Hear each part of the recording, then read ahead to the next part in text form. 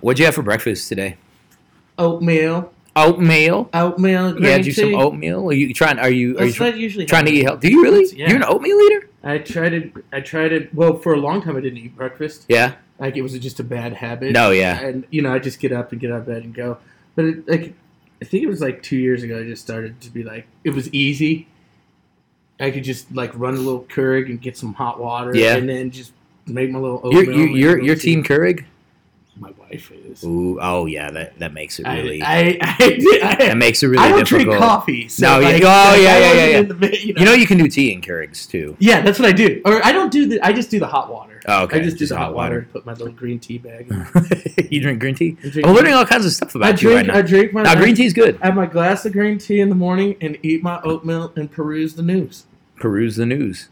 All right. I try to create it. No, that's good. That's good. I installed a bunch of apps on my phone that have news. I had a bagel with cream cheese. Bagel. What kind of bagel? It was a sesame seed bagel. It wasn't a Cynthia Nixon. I feel like we should just. Cynthia Nixon. Did you hear what she had on her bagel? No. She ate a bagel with like a cinnamon raisin bagel. This is like all outrage. She ate a cinnamon raisin bagel. Oh God. With like lox and capers. Like. People in New York were like, that is weird. People in New York were like, No, and I agree with them. There's so many things wrong with that bagel. You don't eat a bagel like that. There's so many things wrong with that bagel. I think our levels are good.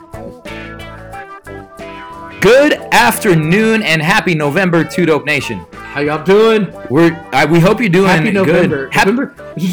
We're like, the last time, but this 3 days left. Now, honestly, but I thought about that as I said it, and then I realized that I don't know if I can go back and change this. November went by fast. We didn't record in November, so this is our first November episode. There we go. So that's pretty interesting there. Yo, we out here. Despite reports of my death, which I was. You made it through. You lived. So far, I'm still coughing like a tuberculosis patient from the industrial period. But move away from me. People do. Well, what's funny is they weren't moving away from me when I was contagious. but now that I'm not contagious, now they're like, dude, maybe we should like move away. We go over here. Hopefully you've ascertained as much at this point. But you are listening to Two Dope Teachers and a mic. Yes. The mic is dusty because it's been so long. Dusty. It's a dusty mic. I'm Gerardo Munoz. It's your boy Kevin Adams. And we are merely two public school teachers in the city of Denver who are just trying to make it. That's it. Just trying to make it. We think, because we are a reliable, unbiased source on the matter, we think this is a great show that you're about to hear. I like it. I'm really optimistic. I think it's grown on me. No, I've always liked it. Overall? I think like it more now than I ever have before. I think what Kevin's trying to say is that I have grown on him. I didn't like you that much before. You've grown on me. But you've grown on me, kind of like scum sort of develops on an abandoned cup of water. Like from who you hated in elementary, and then like in middle school you became like you were like, why do we hate each other? I just cut those people off because I don't know if I mentioned this before, but I'm petty. Oh. Yeah. We will actually talk a little bit about my pettiness. Pettiness will come up today. But Gerardo's petty corner. I try not to be petty. I'm not trying to set an example of pettiness. It's not purposeful pettiness. Sometimes don't you think that pettiness is always purposeful? Being purposefully. I don't know. Sometimes I'm petty and I didn't realize it. Oh. Like someone's like, you're being really petty. I'm like, what? I just thought I'm in my feelings. So one thing you guys don't see, because you don't see us like on our day-to-day basis, is at times I'll approach Kevin and be like, hey, can I be petty? I need to be petty. And you're literally the only person in the school that I feel like I can really be petty with. You can, and I will never judge you for your pettiness. At least not to my face. Hey, but we're back! And it's our first November episode. Yes. Maybe our last November episode. Who knows what happens? That. Well, our last one of November 2018. Okay, there we go. What are you like? Am I making you nervous? Do you think I'm gonna I feel like you're abandon gonna drop me. Well, you did do an episode without me. We did. And it was great. Did you listen to it? Yeah. You lying? You didn't listen to it. I listened to it. Don't call me out. We had our intern. You're like, I'll test you now. We had our intern Sophia. For those of you who shout out to Sophia. Shout out to Sophia. She is our Two Dope intern, sitting in with our Two Dope soup interview. with Susana Cordova. We're hoping to get another conversation in as we kind of get closer to the time. Yeah. But yeah, two dope teachers and a mic. We are back. We've missed you. There's a lot of reasons we've been gone. You were at a conference for a little while. I went to a quote-unquote, I'm doing air quotes, conference. Yeah. And it was enjoyable. I had a good time. I came back revived, refreshed. That's good. Ready to go. I was the opposite around that time. I contracted a sinus infection on election night. It was on election night, too. I realized that because I went home that Tuesday morning, November 6th. I'm like, I feel pretty good. Yeah. And, I felt so good that I wasn't even thinking about whether I felt good, right? Yeah. You know how, when you're not sick, you don't appreciate what it is. Yeah. So, and then Tuesday afternoon, I'm like, I don't feel good. You're like, something's going wrong. Is something happening here? And so... You were sick for a minute. It was I was bad. worried about you. I didn't take any time off that week because I'm like, I'm not that sick. I feel kind of cruddy, but it's going to be okay. I have an immune system. I spent my first 25 years without health insurance. I'm going to be okay. I got this. And then the following week, I got sicker.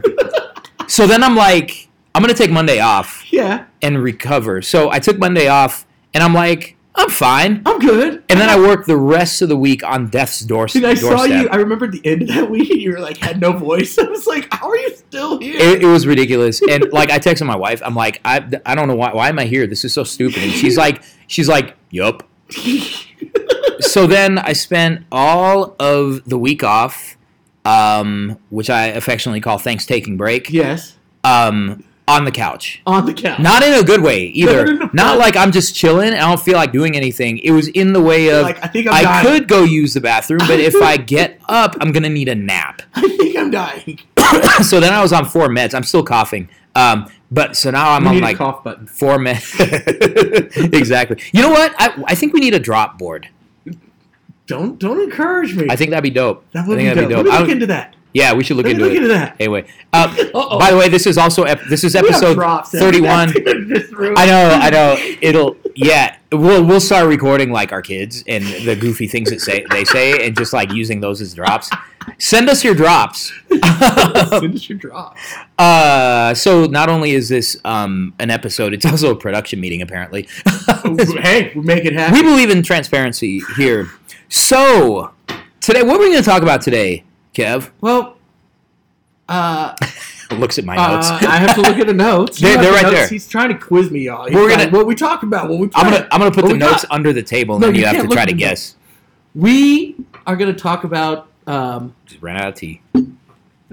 We got an article that I stumbled across. Yep. That's going to come up. Only you stumble across Atlantic articles. Yeah, that's what I did. Most people stumble across a Vine. Yeah.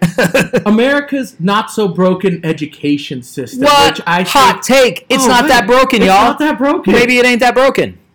Wow. Maybe it's only a little bit broken. Which shocked me because everything that I hear is that schools are failures. Yeah. And that everything that happens the whole system is broken. We just need to blow it up. Yep. Which I've even said, But this article shed some light, so I thought it would be good fodder for our podcast. Yeah. We're going to get into some. We're going to check in.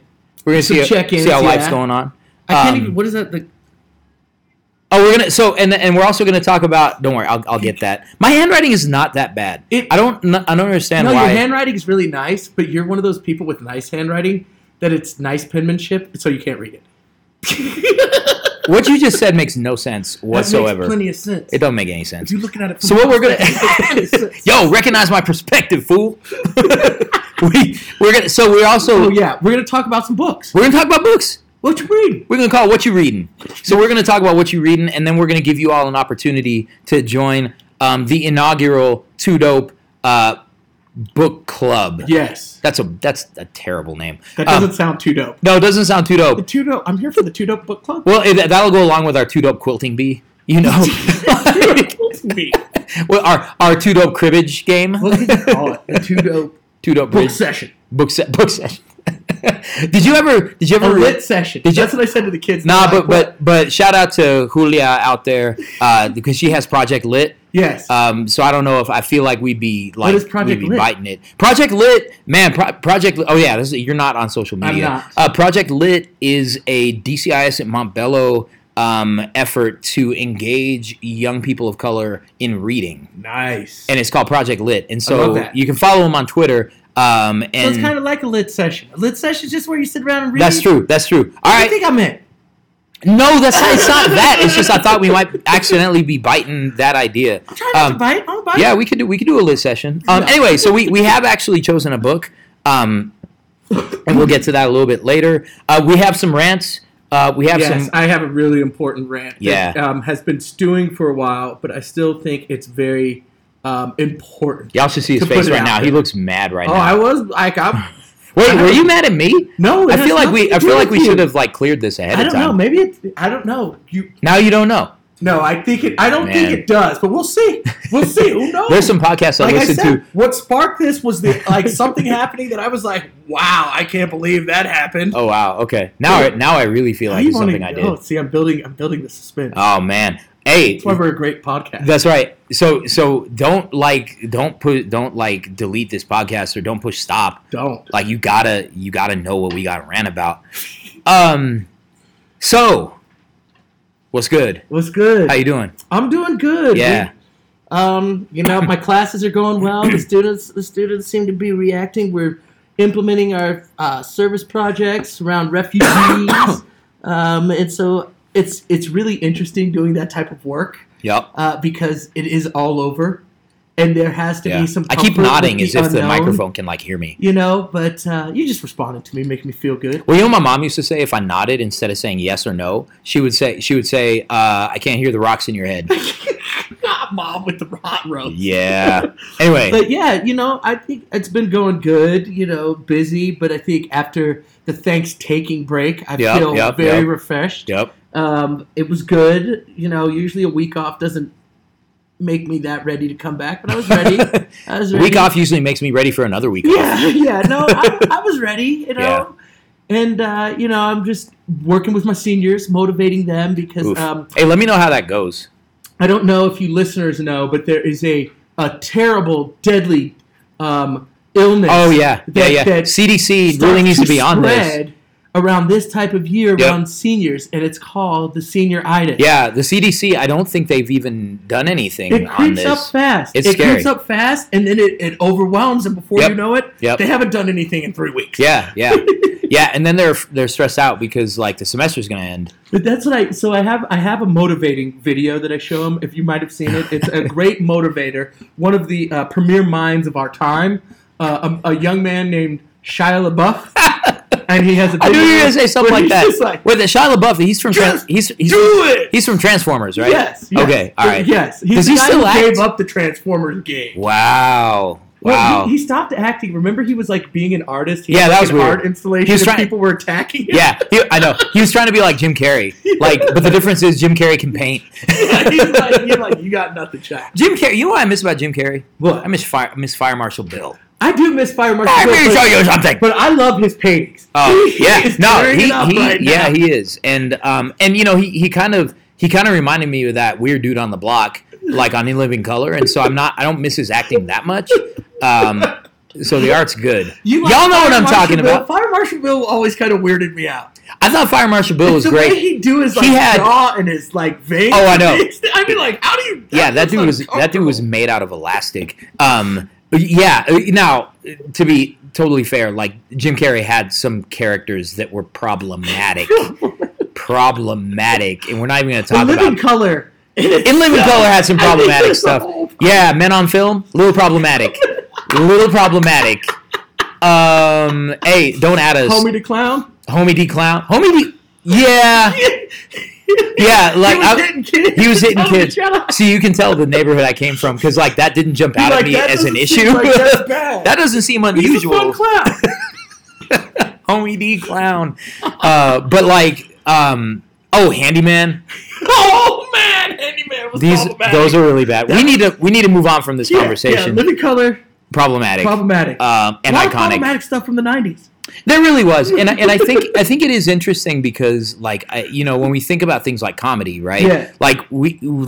There's a Netflix show that Kevin and I were talking about. And I'm not going to mention it because because I don't do stuff for free. You got to pay us. You got to pay us to talk about it. But we talk about comedy, right? And comedy is always rooted in some problem or some stress or some unhappiness. And so, like, you have all this stuff that kind of comes out, and how do you, like, process that kind of thing? I just showed The Problem with Apu in my cross-cultural communication class, and it's interesting because... Give us some background on what The Problem with Apu is. So, Hari Kondabolu, who the former co-host of Politically Reactive with W. Kamau Bell. One of the people who inspired us to do a podcast, Yeah, W. Kamau Bell. Shout out! W. Kamau Bell, you inspired us, even if you don't listen to our podcast. For real! Yeah, go ahead. Man, he's going places. So Hari Kondabolu did this whole documentary that sort of that takes aim at the Apu character in The Simpsons, and how it is this pretty terrible representation of South Asian people, of Indian people, of Indian immigrants, and with the aim of having Apu removed. And so he goes through this whole odyssey trying to get Hank Azaria to speak out again. As Hank Azaria, for those of you who don't know, voices many characters on The Simpsons, including Apu. And it's just a really interesting piece. And so now I look at certain brands of humor, and it's like, and Hari even says, so you can like The Simpsons and hate Apu, right? And so it's interesting. Also, a few weeks ago, The Simpsons killed off Apu. They killed him. He's gone. I knew they were like, he's going to be gone. And I knew, like, he's gone. Shortly after the documentary, Hank Azaria came out and said, or The Simpsons, I can't remember, someone announced that they were done with it. And I think someone said, we're done. Which I think is a great thing. It's a good thing. Right? It's really a good thing. And as a person who grew up in that time period and watched a lot, I've seen a lot of Simpsons episodes. But the more, like, that's what I love about that documentary, because it does expose you. And I think, we have these attitudes about when it's not us, we can laugh at it, right? Yeah. And so, like, I think going back to Living Color, like, we could laugh at certain stuff. Living Color was a great band. Living Color is amazing cult of personality rock band. Yeah. So Vernon Reid. Yeah. Vernon Reid's hilarious. That dude is so funny. Play so good. But but thinking about it, it opens that perspective that, when we think about race, we often think about, like, that it's very didactic. It's white or black, right? But we don't think about these other groups who have been... You said didactic. I like that word. Stereotyped. Thank you. Yeah. And who have been lampooned throughout history by all sorts of people. Yeah. And that we think it's okay. And that's why I love that documentary, because it really moved me. And I love all the people that he interviews. Yeah. Like, I've been on a... Hassan Minaj kick on his show. Shout out Hassan Minaj. Appear on the podcast. We figured out Skype. To watch a Muslim American have a show, a young man to be able to express his perspective, or like Utkarsh or any of these Southeast Asian brothers, or Southwest Asian. Sorry, Southwest. Southwest. Yeah. We got you. And but to see them doing their thing, I think it's just opening it up, right? Yeah. And giving us greater perspective. Well, and that's the big thing that I think is a big takeaway. And for those of you who are maybe struggling a little bit with this time of year, there's a holiday season that's upon us, and that holiday season tends to be defined through a pretty narrow lens of experiences relative to the kids that are in our classrooms. So when you start thinking about cultural representation in quote-unquote American traditions, it's important to think about this. And I think the most important point that I'm hoping we arrive at in this class that I'm teaching is that, it isn't that you should try to represent every, like, culture, like, all at once, perfectly, like, all that kind of stuff. But the idea is we need to get more and more stories out there. And what Hari Kondabolu and who was the gentleman who was the former U.S. Surgeon General, who's also why Indian. Why can't I think of his name? Yeah. It's slipping me. I feel bad. Yeah. But he argues, he's like, it's not even so much that Apu is the problem. The problem that his experience was that Apu was the only way that people understood South Asian people. So it's like, that's all you could be. So now you have all these other kind of representations that are starting to emerge in television and film and comedy. And so I think that's the thing. So the big thing for you all to think about around this, if you're looking for something for your classroom, is how do you assemble a montage of stories instead of trying to find one story that captures everything? Vivek Murthy. There we go, Vivek Murthy. And we're sure we didn't pronounce that correctly. Probably not. Because neither of us speaks the language. But so that's where we're at. So things are good? Yeah, things are good. What about you? Man, Illness. Well, there wasn't much other than illness. Like that, just wasn't much. You're back to health. Everybody thinks that I'm like super unfriendly because, well, and I am a little bit, but also because it was really hard for me to like do anything besides like show up. When and you feel be sick like present. that, you're like, it's bad. well, yeah. okay, let's go back because the Friday before the break, Yep. I had an incident that week. Oh God, this is my fault. Yeah, no, this is not your all fault. right. The incident is not your fault. Oh, okay. So, folks, I was working and I got a work-related injury. Oh, I remember this. It was deadly. Yeah. I got a splinter. I almost died. I had a splinter stuck under my fingernail. That man, you know what? If you've never had that happen, like you still have a little bit of scarring under there. They came and took it out. And I went. Yeah. That's why I left No, but you got early. the scarring. Yeah. No, I remember left that. early on Friday. That was funny. Break. So just exhibit A and why I'm a bad friend. So like like we go in and you show me the splinter in the morning. I'm like, dang, that looks painful. And then like later in the day, I don't. And you told me. I was like, I'm gonna go. So then I'm texting you and I'm like, where are you? Like, did you leave early on vacation or what? You're like, I'm at the doctor getting my splinter out. And I felt bad. That lady saved me though. She pulled out this little razor. She cut down the fingernail.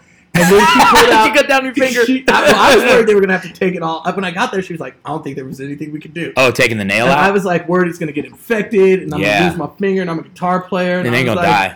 I can't lose a finger. Yeah, no, yeah. And then, so she was like, well, let me check. And she gets a razor, and she gets some, like, goggles, like magnifying goggles. She got those on her head. Oh, and she's looking at it. I'm sitting there. And it's your pinky, right? Yeah, it's my pinky. Oh, man. So she the most vulnerable finger. She scrapes. Oh, you're giving everybody the willies. But, like, to be honest, none of that hurt.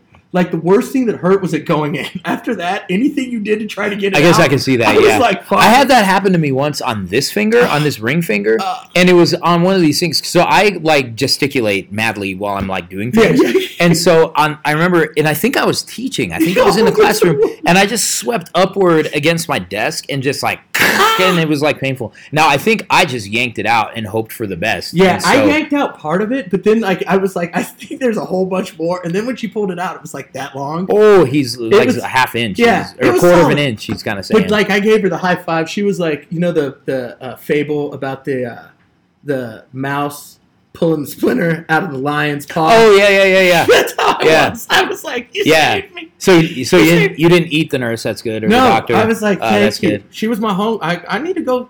Go say thank you. You got to shout out because, like, she saved your life and you almost died. You know what? Hey, so let's talk about. So I want to be excited about something not school related. Yes. And then I want to be petty about something not school related. Yes, hit it. So my Nuggets. Our Nuggets. My Nuggets. Our Nuggets. Our Nuggets. This is our city. Like, so one of my most important experiences I ever had was I was like 9 years old, and my dad took me to McNichols Sports Arena to watch the Denver Nuggets play the Los Angeles Lakers, which they're actually playing tonight. Yes. Going down, King James. Right, going down again. It's not going to be a good night for you. Yeah. It might be a good night for you, but not for everybody else.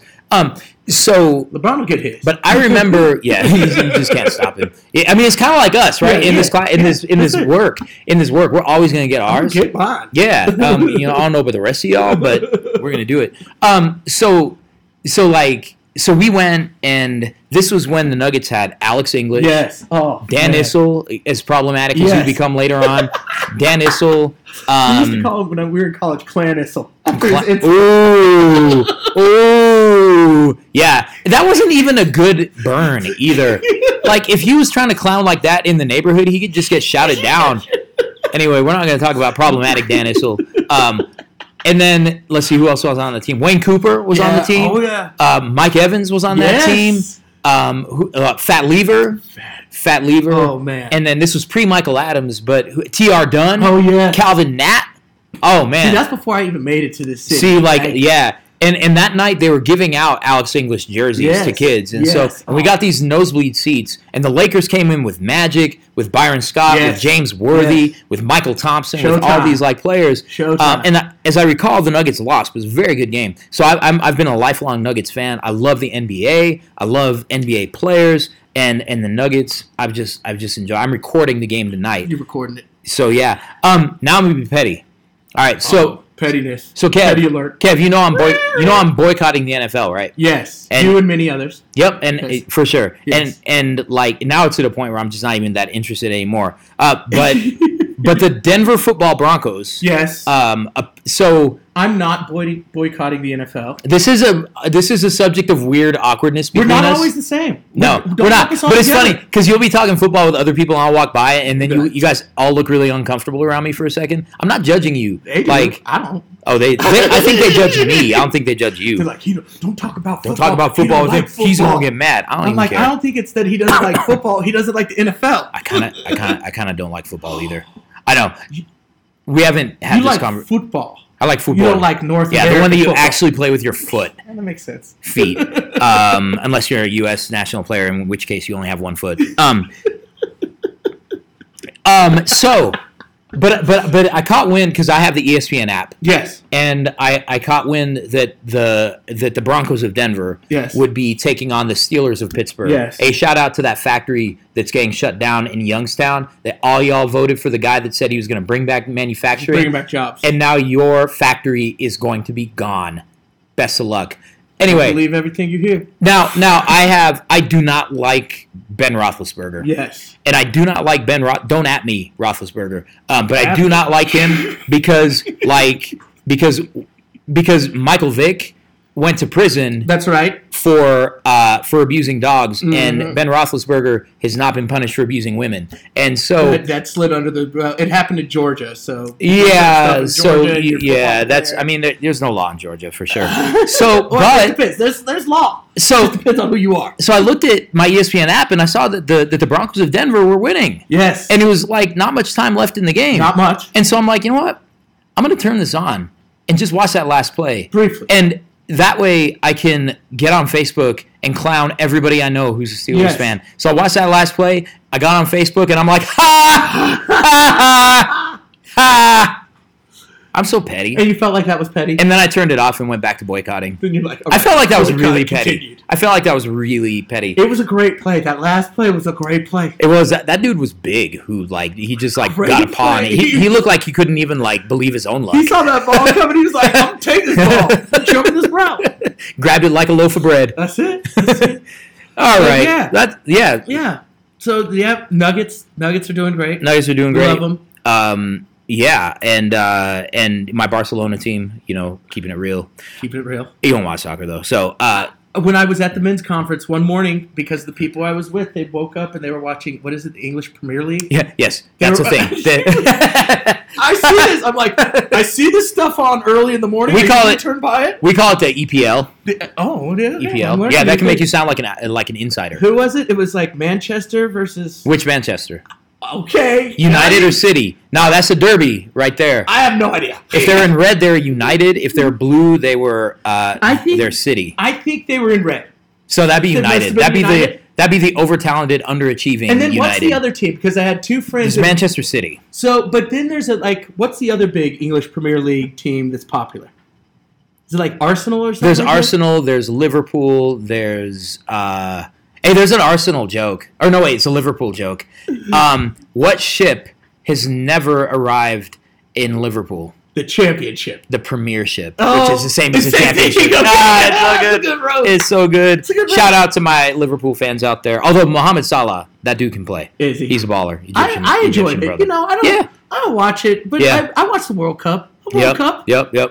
Every 4 years. One of those fans. All right. So so one time, one summer, I'm just gonna have to take you to a Rapids game, and I've been saying and I want to go to a Rapids game. in the off chance that there's actually soccer being played at a Rapids game, we can go and be there if it happens. I've heard it's fun. Shout out to the last place Rapids. All right, There we go. let's talk about school. Oh. So you found this article. Yes. You implied a hot take Hot take. that possibly America's educational system is not that broken. It's not as broken as we think. What? What?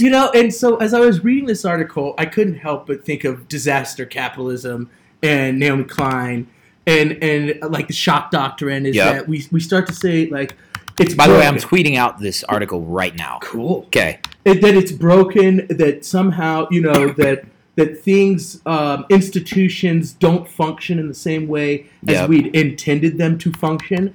And so because those institutions don't function that way, we need to take over and somehow, revamp these institutions to meet more of the needs that we think aren't being met. Yep. And so when I think about schooling, I think the big thing is being competitive internationally, right? That we are able to compete In the global economy. In the global economy. I do not want to do We're building up, our country, and our kids are somehow falling behind, and somehow, the education that our kids are getting isn't equal to the education that we got. Right. And I think about in my own experience of learning, what I was doing in 8th grade or 6th grade or 7th grade and what we're asking students to do are so different in the level of rigor, the intensity, the amount of thinking that goes into it than what I had to do.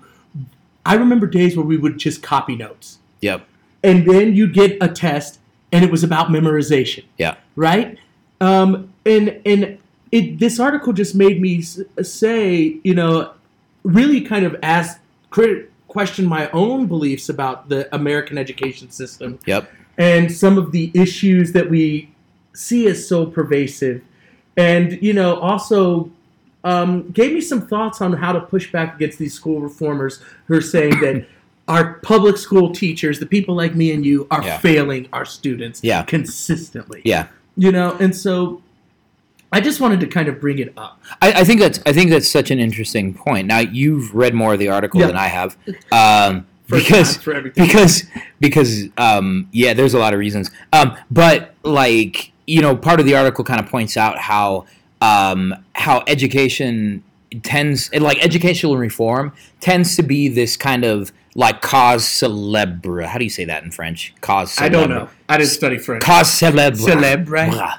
Whatever. A celebrated cause. Yeah. And for those of you who are unfamiliar with that expression, essentially it's a cause that everybody kind of gets on because it's what's hot right now. Yep. It's what's popular. It's what everybody who's anybody is working on school reform, right? That's right. And this goes all the way to Sal Khan. So I'm ready to boycott Khan Academy under some of this stuff. Yeah.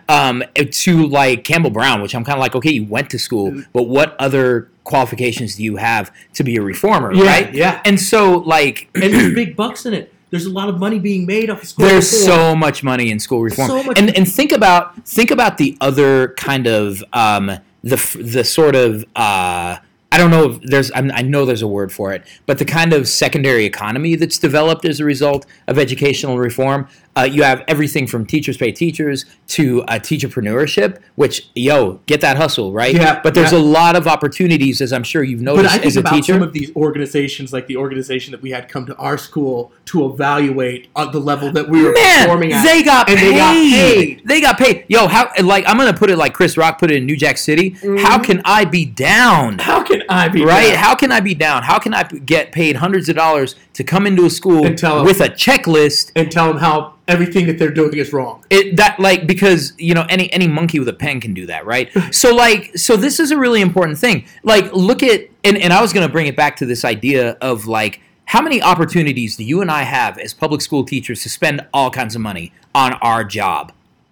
I mean, so many things. My wife and I probably got to get another income in the household to support everything we're spending money on. That's right. That's right. Because everything promises that it's going to be aligned to standards, it's going to be aligned to this, that, and the other thing, and all that kind of stuff. So, that part of the whole sort of equation, I think, is one that it's there, and we're not really talking about it too much. Let me take a direct quote. Yep. And this is where we'll kind of start. It's in the very first program, first paragraph. Gotcha. As the leaders of the XQ project succinctly put it, we need to scrap the blueprint and revolutionize this dangerously broken system. Right? Dangerous. It's dangerous how broken it is. Hey, I think your child is at the door. Do you want to invite her in? Sure. Yeah. I was wondering where she was. Yeah. She can come in because she doesn't have nearly enough opportunities to listen to you in life. I know. It surprises me. So this is a really interesting thing that that, and it goes on to say this they explain is a sad truth. The educational system simply stopped working. It aged, declined, and broke. It's done. Right? So why did this catch your attention, and why do you think that we should be talking about it? Well, first of all, that quote, right, is talking about this scrap the blueprint, revolutionize this dangerously broken system, right? I think that's what I think about, right? So I'm like, let's see what they're talking about here. Yeah. But then they go in and they start to point out things, and they pointed out like when you say they go in, they go in. And so like I like this. Shout out to Jack Schneider who wrote this. This is an article from 2 years ago. Yeah. But I think it's worth revisiting. Really good. So there's this quote from Ted Sizer on the subject. The typical result was one, and this was about finding teachers. Ted Sizer, who conceptualized free school and the open schools, and this kind of very what some would consider a radical constructivist approach to learning. Yep. School Without Walls, I think is Sizer, right? Yeah. Some ideas like that. So he's talking about the history of American teachers, and so his quote is, he's talking about how teachers were selected and got the job. He says, in which some mayor's half-drunk, illiterate uncle was hired to teach 12th grade English. Right? This is how our system started out. You had to be in the know to become a teacher. Yeah. When I became a teacher, I had to go through a year of teaching for free. There are so many hoops. I had to take a year. It's like they don't actually want you to be a teacher. It's like the Hunger Games. Like, if you survive, then you get to be a teacher. I had to create a unit. Yep. Out of nowhere. Have you ever looked at your unit plan? I do go back and look at my unit plan. I bet yours was really good. Oh, it was okay. When I look back, I'm like, it was off. I would never do stuff. So I did mine on the prison industrial complex. Dang. That's how I was. And I taught a street law class at the school where I was. That's dope. That's one of those classes that kids want to take, and then they get in it, and they're like, "This is really hard and weird." He's like, "Why are we doing all this reading about prisons in the 1830s? Quakers." Because that's how far back it goes. Like, that's where it started. Yeah. Penitentiary. That's right. Penitentiary philosophy, to quote Erykah Badu. Yes, but he goes on to point this out, like that simple evolution of how we choose who gets to be a teacher. Yeah. Right? Who's in front of the kids teaching is extremely, we've made a lot of progress on that because you're not just picked. Yeah. Right? You have to have some skills to do this. But, thinking about the other thing, and then another really important thing that stood out to me is where they start to talk about our test scores, right? Because that's the big thing that we always hear about. And so kind of looking at it is the outcome the test scores. And so basically one of the things that they says, critics are right that achievement scores aren't overwhelmingly impressive and that troubling gaps persist across racial, ethnic, and income groups. Yet scores are up over the past 40 years. And the greatest gains over that period have been made by Black and Hispanic students. What? Right? I thought our communities were hopeless. Right? The greatest gains. But hold on. I think we have to really follow this. Yeah. So we're saying in the last 40 years, the greatest gains in education have been by Black and Latinos. And now we're saying that the educational system is broken. Yeah. That has been actually showing some progress for these students. Not as much as we'd like, right? Which we know is the subject of this. But they're saying that there's something wrong. And so when I read stuff like that, my conspiratorial mind starts clicking, right? Yep. And it starts to make me say, well, why do they say these schools are broken? Oh, yo, you didn't bring your tin hat, though. Is it because we're starting to really try to, some teachers, like us, people who listen to this have said this is a place where we can empower young Black and brown kids. Yeah. And that's real. That's real. Totally contradictory to hegemony that is the American system. Oh right? Yeah. Oh yeah. It's like we don't want Black and brown kids to grow up and see themselves as valued. This is where we go back to white supremacy. Yeah. Right? And that this system has been created to kind of promote this white supremacy. Hey, can I say it? Say it. White supremacist capitalist patriarchy. There we go. That's what we're talking about, right? Yeah. And so I think as it's interesting as we see schools moving, and I think we see this more at the post-secondary level of education Yeah. with a aim for social justice based education, Yeah. we start to hear that the schools are failures. You know what? I hadn't actually put it together in that way, but that is really interesting. Like that's what we're starting to hear. These schools are failing. They're failing miserably. Yeah. Right? And well, because what's happening is that the measures that are being put in place don't always measure what's actually happening in the classroom and what's happening in a school, and how like our program has a very particular focus. Yep. And we are doing pedagogical calisthenics every single week in professional development, in department work, to try to link what we're being measured with what we do. That's right. Right? That's right. Yeah. So I mean, so are you saying that the system is actually working exactly the way it's supposed to, and that is actually why it's not, and that's actually why it needs to be reformed, right? I mean, I don't know. Well, think about it this way. Like, I forget who the writer was.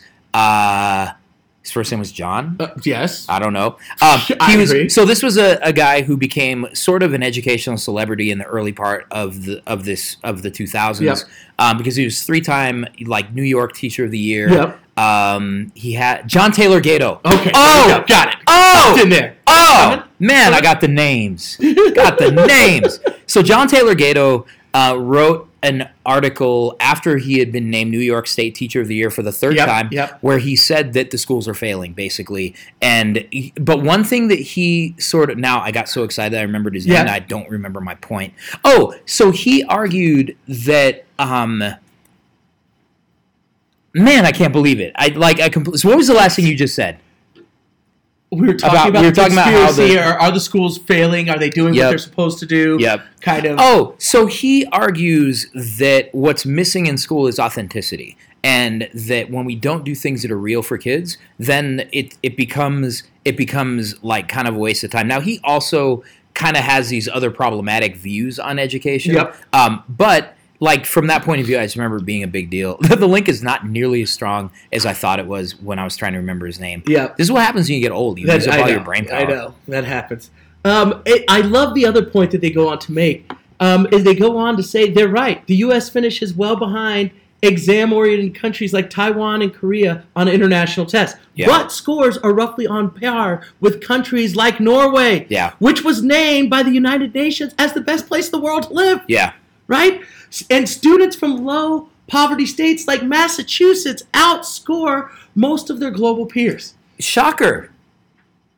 Who knew that would happen? Right? Right? And I'm sure if we go to Massachusetts right now, they'll talk about our schools are failing. Yeah. Oh, absolutely. We need reform now. Yeah. For sure. Race to the top. Yep. I think they were probably one of the states that was in it with us, like when we were trying to get that money. Yep. Yeah, and so I have a thing that I'll kind of go off on a little bit later in this part of the discussion on like who the system is supposed to feed, and why we have this mindset that is kind of like that kind of needs to argue that the system has failed, right? And then it needs to be blown up and that kind of thing. You were going to make another point.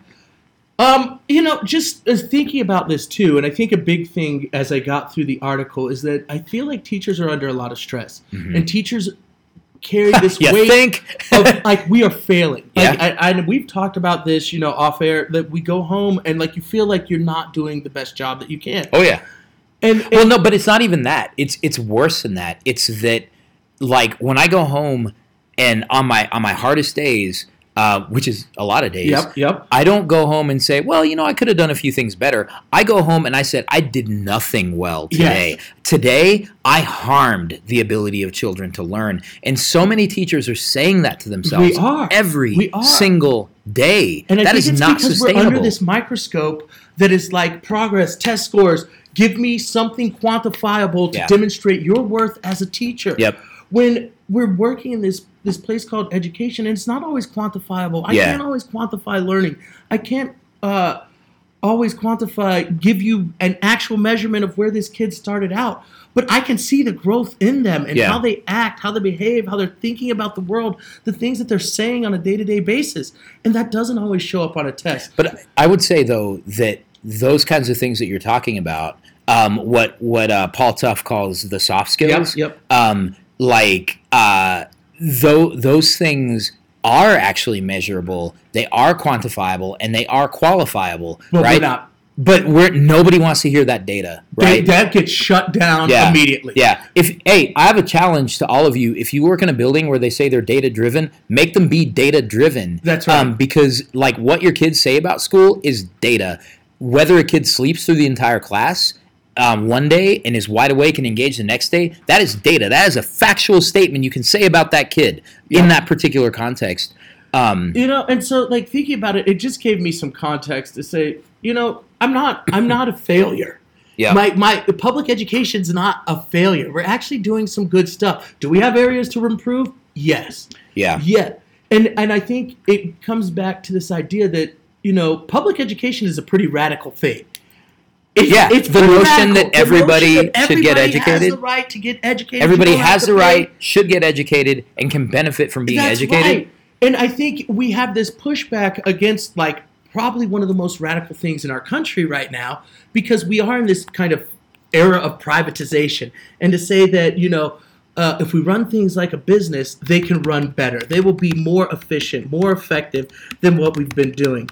But I feel like we have to be careful, when we describe the system as broken and who it serves, who gets something out of it, right? Because when we see it benefiting kids of color, when they're succeeding and going on, and I think we see the pushback and they're saying, oh, now there's not enough space in post-secondary schools for white kids, right? They're suing, and even... I didn't get in because of affirmative action. Another interesting story I saw or read was about Asian Americans. I saw this on Hassan Minaj's show. Oh, okay. He did a special. That would be an Asian American. He talked because Asian Americans are suing Harvard because they feel like their racial quotas are keeping them out. It's incredible. It's incredible.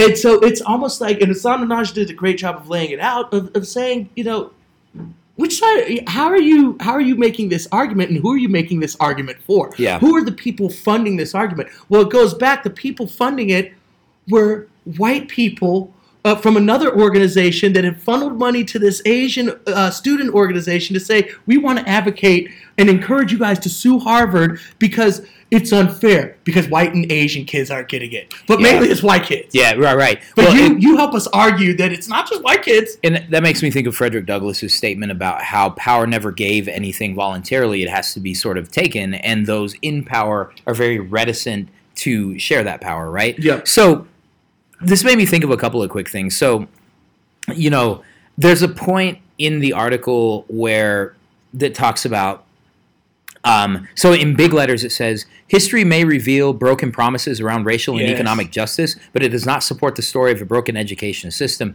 And Schneider goes on to say that, and I'm quoting, perhaps the most serious consequence of the broken system narrative is that it draws attention away from real problems that the nation has never fully addressed.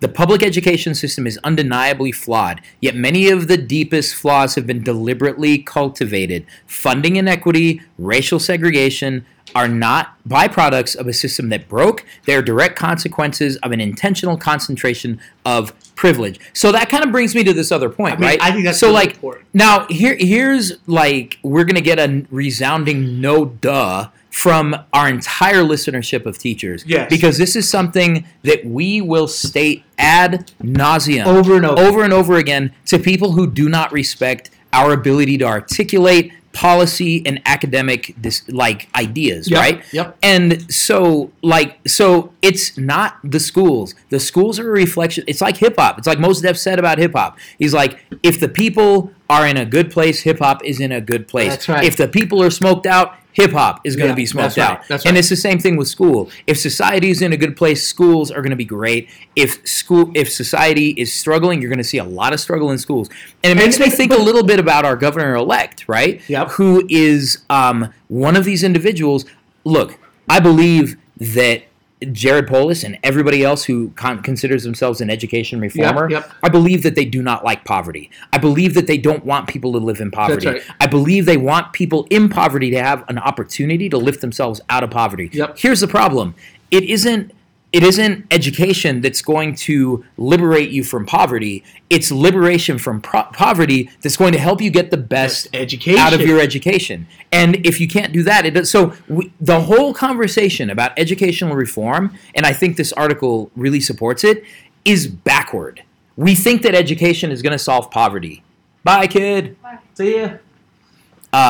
What we don't recognize is that solving poverty will improve education. And I think we go back to all the time, and you've heard this, we've heard this from our district, which has been stressed, is don't make excuses. Yeah. If there's gaps, don't make excuses for them. And the things that they call excuses are when we say that our kids are coming from poverty. Yeah. That they have they're bringing a lot of trauma to school, prolonged post-traumatic stress disorder, as Jeffrey Duncan Andrade calls it, right? They're living in war zones at times, places they've watched their friends and family members be killed and had to go to school the next day and be expected to be able to function. And I think it always goes back, and the quote that you read, I think, really emphasizes it, is that we want everybody to be the same, right? And acknowledging that everybody doesn't come from the same background. Yeah. Another quote that I thought that kind of fits with this is, whatever the intentions of the policy leaders, this broken system narrative has had some serious unintended consequences. And perhaps the most obvious of those has been an increased tolerance for half-baked plans. Oh, my gosh. So whoever comes up with a new idea... Do you remember Sixth Traits reading? And writing, Sixth Traits writing. Yes. I didn't think it was that bad. And then it was revealed that there were a couple of things that Sixth Traits writing doesn't address in terms of developing writers. And so what did most schools do? They completely scrapped it and found something new that probably cost a lot of money. Half-baked plans, right? That we keep coming up with. So we're going to start this type of school. We're going to do this. It's going to be this. And we're going to do it this way. And this is going to happen. And then it goes miserably wrong. Yeah. Right? Or the kids don't get the success. And now this community school is closed down. The neighborhood school is closed down. Yep. You're left with this kind of wild charter school that's been created. Yeah. And then that doesn't succeed. Now, I don't know if this was your experience, but I had a friend. He now teaches drama in Douglas County. Mm-hmm. And I remember, expressing to him some of my own insecurities about how I didn't go through a traditional teacher program. Yep. I was in a 2-year alternative licensure program. Not the teacher next door. That's for houses. Teacher next door. The teacher in residence program. Yes, yeah, TI. And I remember saying to him, one thing that makes me insecure is that I haven't actually taken a lot of the coursework, so I don't feel. I feel like I've missed out on a lot of the philosophical, pedagogical, child development things that are going on. And he was in a traditional program, and he's like, "We're not even doing that." Because the Department of Education is changing course so many times that you'll go through halfway through a course, and your professor shows up one day and says, "Actually, time out. CDE changed something, so now we're going to do this as our course," that's an illustration of that same trend that you're talking about and that's cited in this article in teacher prep programs as well. And it's interesting. And I think when we say what is causing the disruption to the school, it's all of this fluctuation. Absolutely. That we're all over and we're doing all this other stuff. Well, and now you have this epidemic of people who don't know what they're talking about, right? So there's all these buzzwords. Yes. I remember talking to a school leader outside of our district, and he said they were going to a project-based model at semester. Yes. And I was at semester? I'm at semester? Are you sure about that? Because project-based is... He's like, lot. Well, I'm just going to encourage teachers to give projects instead of tests. I'm like, that's not project-based. That's not project-based. And so what we have is, we come up with buzzwords, and we kind of, trot them out there. Yeah. And then we don't really know the implications, and then when we try to roll it out, it's it doesn't work, or it doesn't look the way we expect it to, because we didn't understand. Teaching this service learning class is very different for me because we are engaging in some of that kind of out there kind of stuff, and so we are talking. My other colleague who teaches the other students with me who are 8th graders. We're talking about, well, how does this look? And really, as the kids, we got the part where we're kind of doing the investigation and understanding the issue, but it's once the kids are really implementing their service learning projects, it looks different. Some kids finish faster. Yeah. Other kids take a longer time. Some might go all year on this because they're really digging in and they found something that they really care about. Yeah. And And so because people have to understand that kids it looks learn differently. Well, here's the other thing too that kind of like relates to what you're saying. I often feel kind of overwhelmed by the idea that like. So, like, I'll go through. I think of AP World History, right? Yep. I feel like that's a class where we really build kind of an identity and a community together. Yep. I have the kids for the entire year, Yep. and we go like to the finish line where there's this big, like, high accountability, high stakes test. Yep. And so I get to the end of the year, and at the end of the year, I always feel pretty good because I'm like, man, we came up with so many cool ways to do things in this class. Like, student voice was really big. I can't wait to do the same thing next year. I'm not doing the same thing next year because invariably, like, what works for one group of kids is really not going to work for other kids. Different. Kids are different. Your learning community is different. The time of day you teach a class is going to affect things. I have both of my 9th grade classes, their last class before lunch. So teaching freshmen who have not eaten in 3 hours and won't eat for another 90 minutes, that's different than teaching them first period when they're barely awake, right? So there's so many factors that kind of become a part of it that this notion that we can ever like fix education and that assumes that there's even a fixable problem is a little bit crazy. So, sorry, problematic term. Yeah. We got to get that like to kind of remind me because that's a bad one. That's one that sticks with me. It's a hard one to break. And I always it's a hard one. Yeah. The last part of the article that I want to cite is it's in the consequences too. Yes. And he says the second consequence. I was just looking at that. Yep. Yeah. So a second consequence of the broken system narrative is that it denigrates schools and communities. So you referred earlier to teacher disillusionment. It's really amazing to me how far we've come. It used to be when I started teaching, if a teacher started at the beginning of the year and quit at the end of the year, we were like, what happened? Something must have gone really wrong. We've talked about it on the show about the teacher that quit on the first day. I know people at other schools where they know not one teacher, but a handful of teachers that may not make it back after Christmas. That's a real question. Winter break. What do we see? We see so many teachers just kind of hanging on. So we start looking at this, and this is where it feeds into the notion of school choice, right? Because now that we have now denigrated certain communities, there are certain communities where people do not want to send their kids, regardless of what's happening in that school. But they want to be a part of like a good school, right? In a good neighborhood. We don't even know what it means. Minds around what that means. And I look back now. I'm an educated person who believes he's been successful in the classroom. Yep. Every single school I ever attended was closed at some point.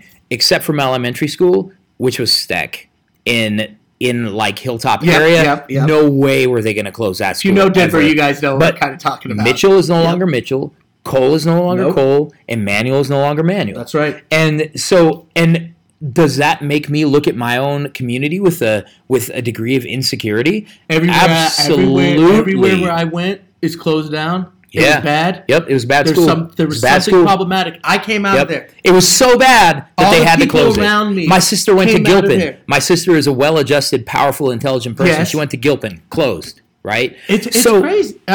Sorry. See? Yeah. Wild. It's wild. They wildin'. These reformers is wildin'. Right? I don't think they understand how problematic or maybe they do. Maybe this is their intention. Well, so this will run the teachers out, run the people out of the school, and now we can create something else. Now everybody can be homeschooled, and now we don't have budgets. Now it's an online school. Yep. It's just like they want to do prisons. So we said we have too many people in prisons, which is great. I'm a prison reformer, but more than that, prison abolitionist. Yeah, prison abolitionist. Get rid of abolish prison. Abolish prison. But what they're doing now is they're saying, we're going to send you out. We need less people in the prisons. We can't afford this. The state of Colorado can't afford it. So what we're going to do is put you on house arrest. And so you have to pay for your ankle bracelet. You have to pay for all the check-ins. And that just compounds everything else. You have to take care of yourself. Then you get taken to collections, and then you default on things, and now you. It makes me wonder why they're advocating online school. Just do an online school, and now you're at home, and now we can shut down these buildings. We can sell the property. We can build apartments.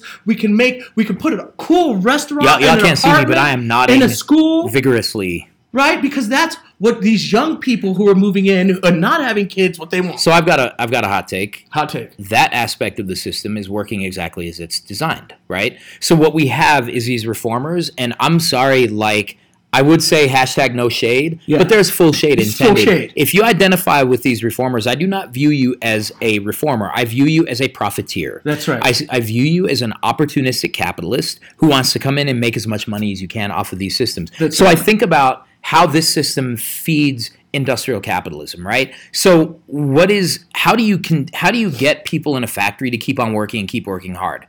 You convince them that they're not good enough. You convince them that they have to always be doing better. That's right. And you convince them to compete with each other. Surplus right? value. So I think about like some of the coaching models, not in this building, because I feel like, and honestly, I'm not being sarcastic at all. I feel like in our building, the members of our leadership team, particularly those of you who are coaching teachers in classrooms, are actually trying to deploy an asset-based approach to coaching. You are looking at what's going right in a classroom, and you're building on that. That's common sense, right? Yeah. Like if I got, I'm not gonna break. I can't break you down. If I have you're doing the job. If I have a soccer player, if I have a soccer player who can't dribble the ball but they shoot really hard, I'm not going to focus 100% on, well, you'd be a better player if you could dribble. I'll say, you know what, we got a game tomorrow. You're not going to learn to dribble by tomorrow. You have a wicked shot. Let's put you in a position to score, and then let's work a little bit on the dribbling because it's going to make you a better player. Because we know it's something that you could get in an area of growth. And so, like, I think of these checklist coaches that walk into these classrooms and they can check off 1,000 things that they see wrong in the classroom. You know what? You have no skill if that is what you are doing. That's right. Anyone can do deficit like mindset. That's right. Anyone can do that. It's easy to pick out. And you know what? Wrong. You can pick out 5 things wrong with my classroom. I will tell you 15 more. I will tell all right? you. I'll be like, it doesn't you didn't take notice any that was level going on? of intelligence or insight to be able to do that. And so what I think is that there's a lot of people making a lot of money off of pointing out what is wrong. A lot of people making money off of checklists. That's right. So the thing that this kind of brought me to, so when you shared this article with me, the thing that I kind of, and I've been on this a little bit, just sort of thinking about how do you foster true growth mindset? You can't have growth mindset and like color designations for how good your school is. Yes. You can't have those things. No. And you can't put a time limit on growth mindset. And I know that's ugly and messy and doesn't work well for policy or re-election campaigns. That's right. But that is the reality. So, are you familiar with Tim Harford? Just a little bit of what you told me about. So Tim Harford used to write this this column, which is called "Ask an Economist," I think is what it's called. It used to be.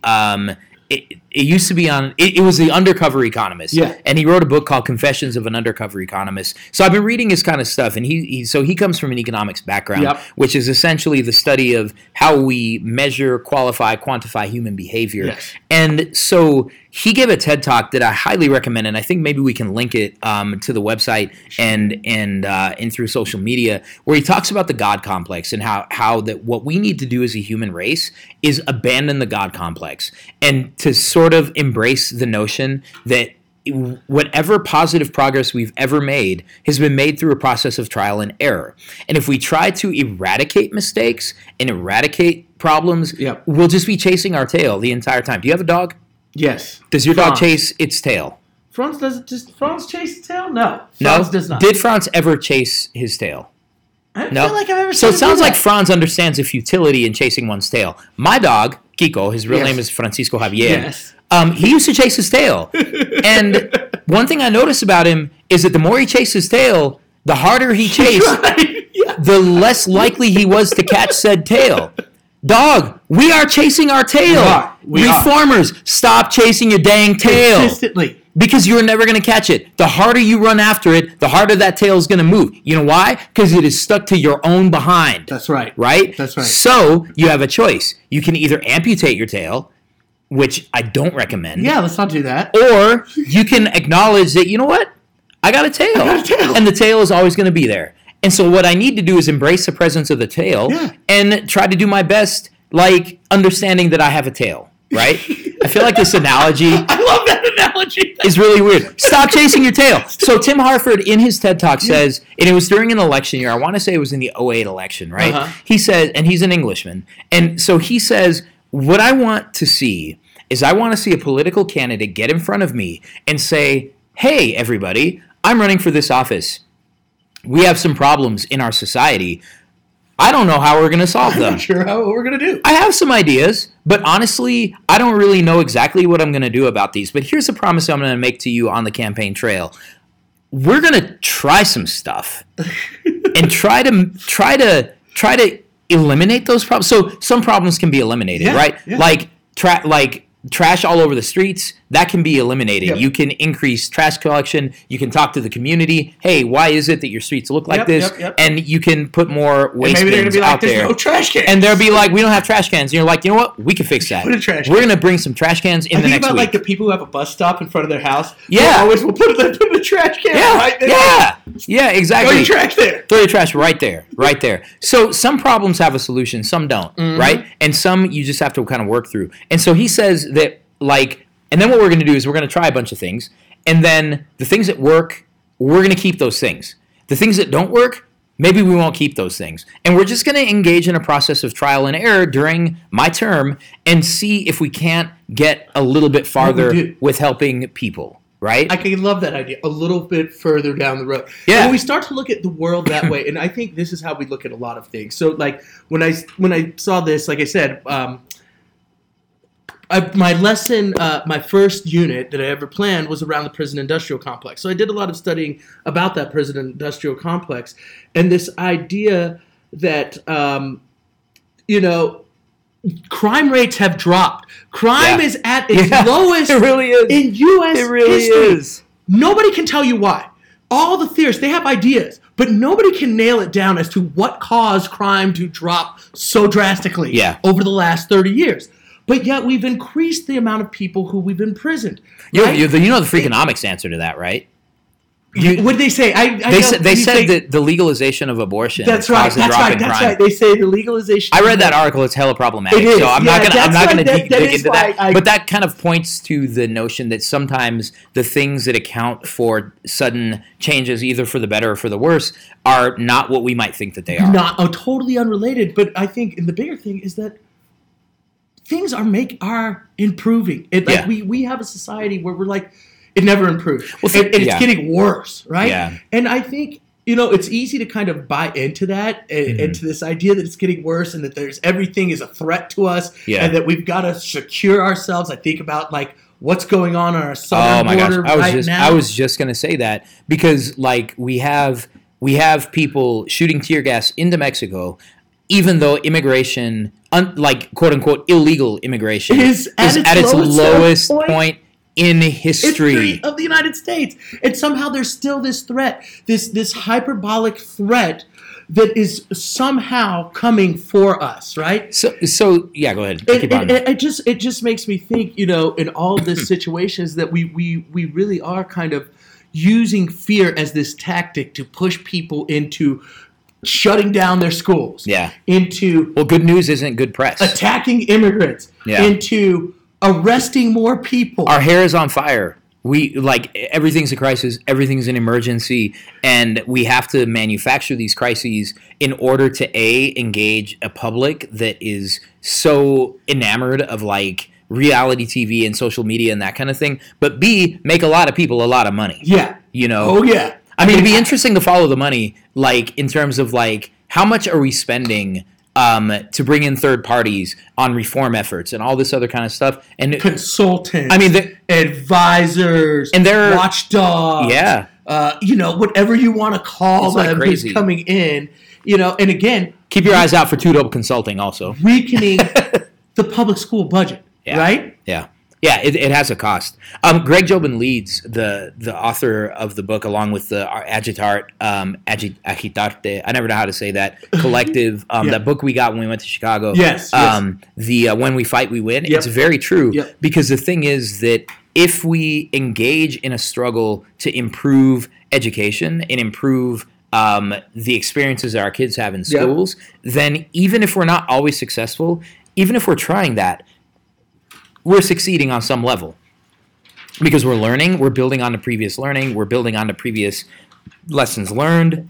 When we fight, we win. And I think it goes back to this point is that, like, we talk about schools. We've been talking a lot about the SAT and PSAT in our school. Yes, we have.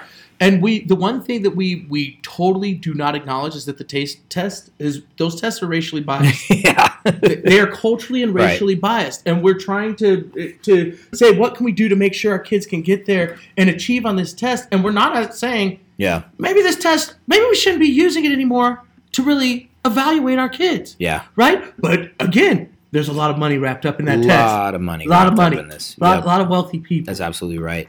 So we would love to hear your comments on this this idea that the education system is not as broken as we say it is, and we would love for you to tweet at us on this. Yeah. You want to move on to your complaint, or do we want to talk about books? So I don't know. My complaint could go forever. So, all right. Let's just start. Let's go with my rant. All right. We got a rant. Rant time. Black man in America. Time. Yes. And recently, this is factually correct. I can verify. I can say probably one of the most impactful artists of, let's call it, the last 15 years. This man came on the scene, produced amazing tracks. Okay. The Blueprint. Okay. The Blueprint people. Okay. Yeah. Y'all got to know. The Blueprint. Oh. Jay-Z, one of Jay-Z's greatest records. Yeah. He produced this record. Yeah. Came across. This man, I discovered I came back, I'd been traveling someplace, and all of a sudden I turned on the TV, turned to MTV, because I love to abuse myself. And they were actually playing a video. Yes. And it was the coolest video I ever saw. Okay. It was the dopest track I ever heard. Okay. It was a sped up Shaka Khan beat. Oh. Sped up Shaka Khan beat. Man. Through the Fire. Okay. One of my favorite songs. I love it. If you ever Shaka Khan, Through the love Fire. You. Yep. Through the Fire. But this song was called Through the Wire. And it was written by a man who had been in a car accident. Okay. He had his jaw wired shut. Couldn't talk. But he spit his rap through the wire. Okay.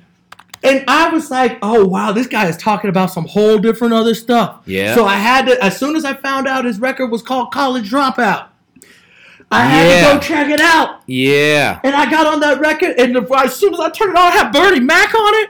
Yeah. Talk about now, Kanye, you can't do this. No, wait a minute. He says he uses some language. If I've heard the record, absolutely. We code switch. Okay.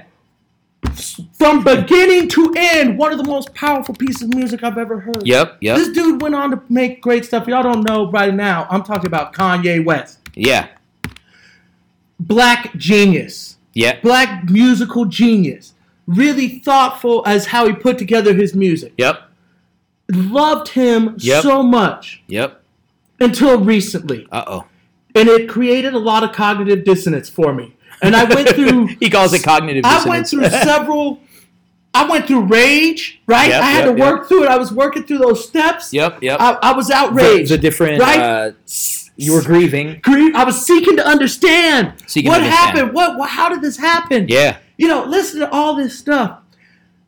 And if y'all don't know, if you haven't heard, Kanye came and went to the White House. Kanye started saying stuff about slavery. Yep. Kanye started hollering about how, he's willing to work with Trump. Now, this being said, I told you this rant is...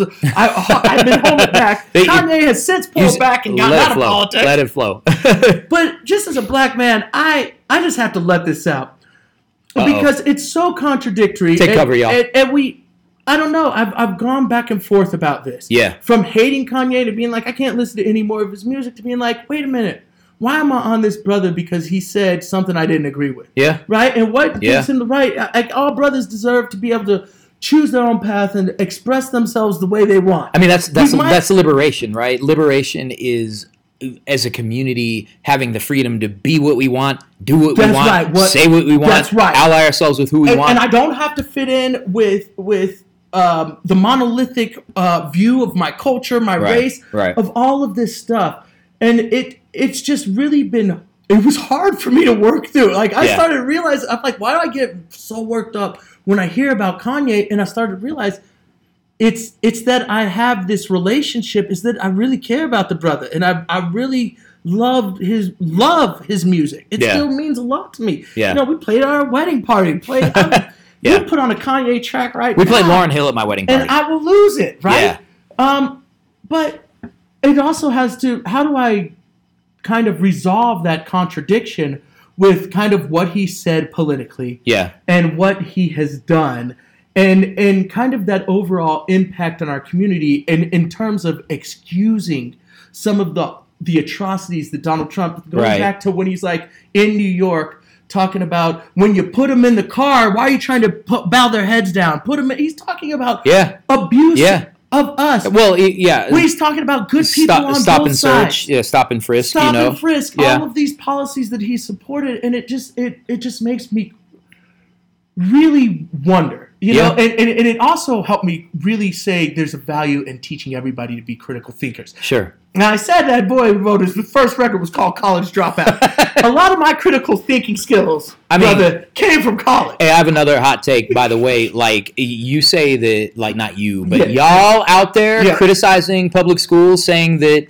like, school doesn't work for everybody and we're not making everybody college ready. Colleges don't work for everybody. That's right. So y'all got to get your house in order before you come and talk about my underfunded house. Right. And college had Kanye. My house is like Section 8 compared to what you got. Kanye, and y'all clearly didn't leverage the greatness that you had to get out of it. So I'm less...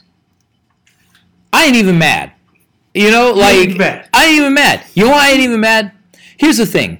I think the biggest problem we have in our society is that people aren't honest about what they value and what they believe in, right? So, like, the problem arises for me when there is a blatant hypocrisy between the things that people claim to be and the things that they actually are. So if you, like, and I remember at some point a couple years ago, whenever, I may have even been on the campaign trail, you know, where Donald Trump talked about how he was all about human rights and he believed in human rights and nobody cares more about human rights than I do. You know, like, so when he says that, I'm like, that is patently not true. Human rights is not a priority for you. So like, for me, when you show me, like, what it is that you are and you're honest about it, like I believe that our purpose in classrooms is to actively and consistently disrupt white supremacist, heteronormative, capitalist patriarchy.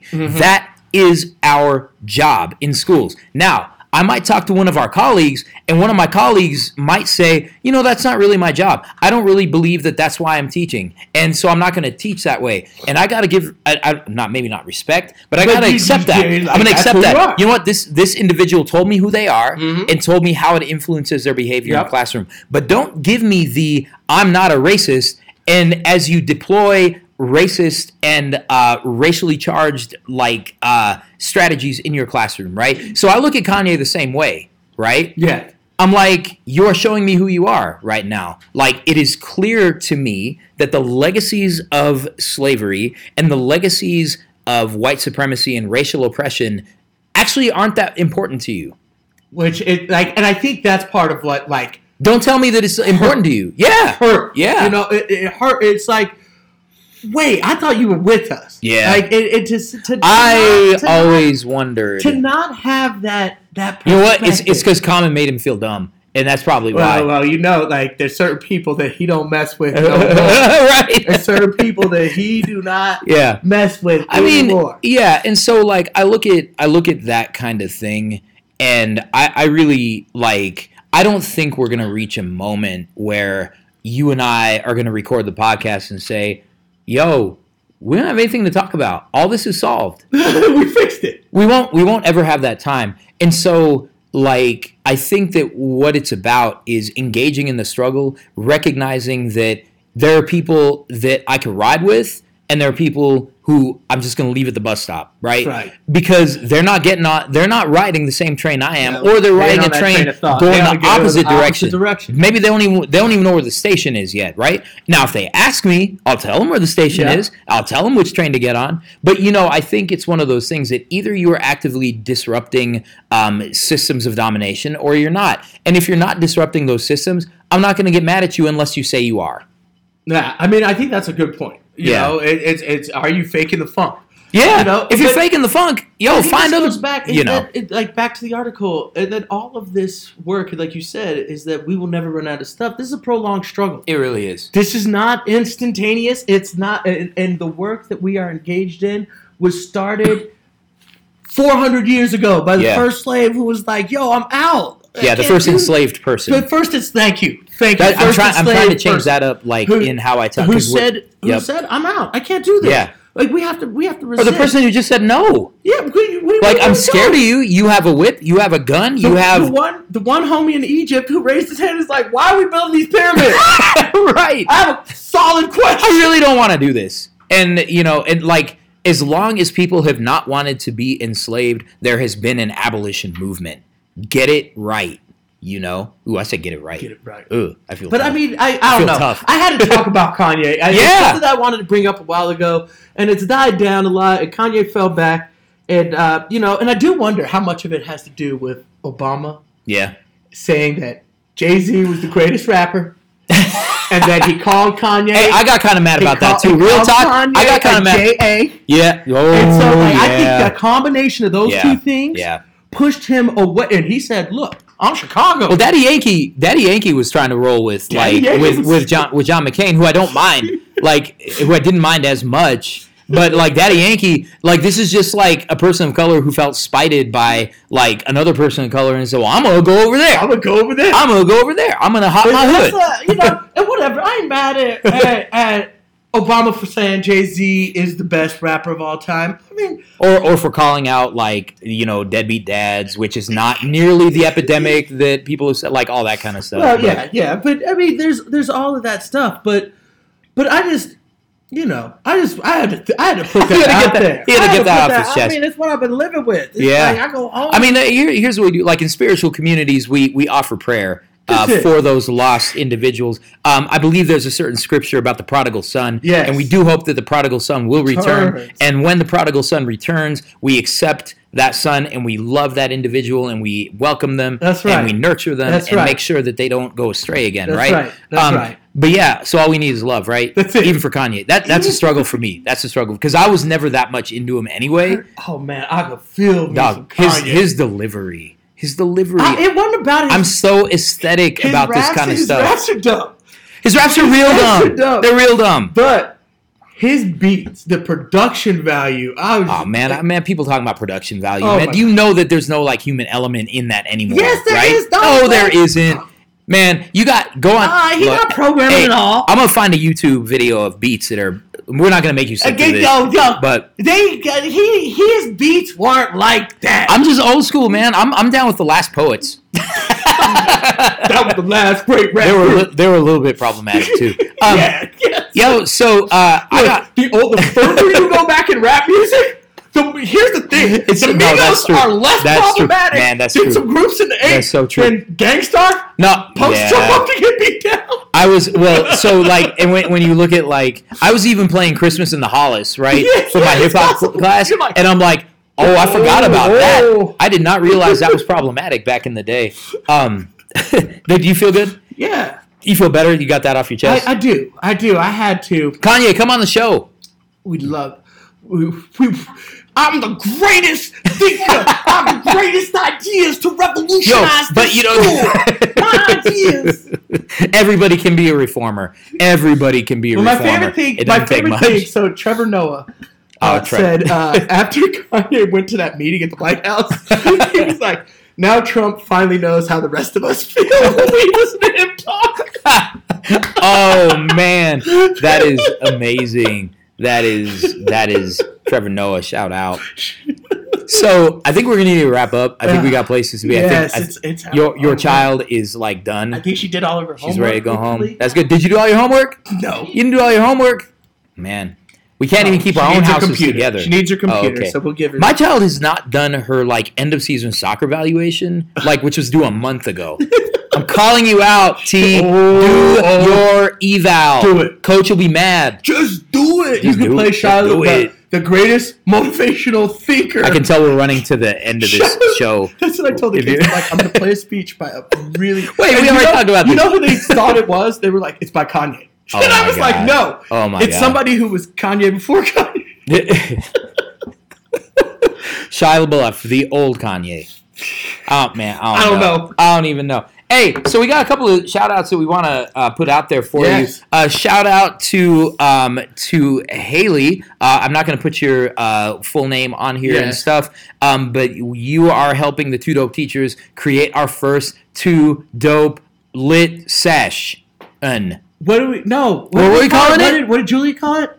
We should call it. It's Project Lit. So we are going to borrow. We're going to do our own Project Lit. You're just taking the whole name. Copyright to Julia, DCIS, yeah, all the money, homies. all the royalties we get from this, we'll share with you. We sharing it for y'all. We take it. Y'all got good ideas, so we take it. We know in the community that's what we share. So Kevin doesn't. Up with one good idea. Kevin doesn't speak for both of us. We pass it around. We pass it around. I feel like we got to talk about. Yeah, we'll do something. Anyway, we're gonna have a lit book study. And the book we are going to read is The Color of Law. Yes. So find us on Instagram. Our handle is at Two Dope Teachers on the mic. Look at that. No, just at Two Dope Teachers. Oh, it has not been that long. At Two Dope Teachers. You can find us on Twitter. At Two Dope Teachers. Facebook. At Two Dope Teachers. Are you detecting a trend? You can also email us. At Two Dope Teachers. Two Dope Teachers.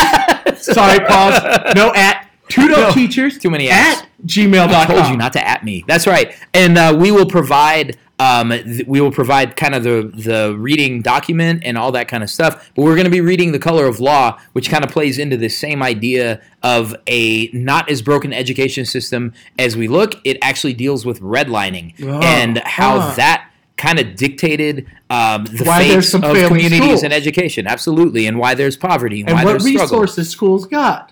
It's kind of amazing. Why there's a lack of property I'm starting to detect. I'm starting to think that maybe struggles in schools aren't just about the schools. Oh, wait a minute. Wait.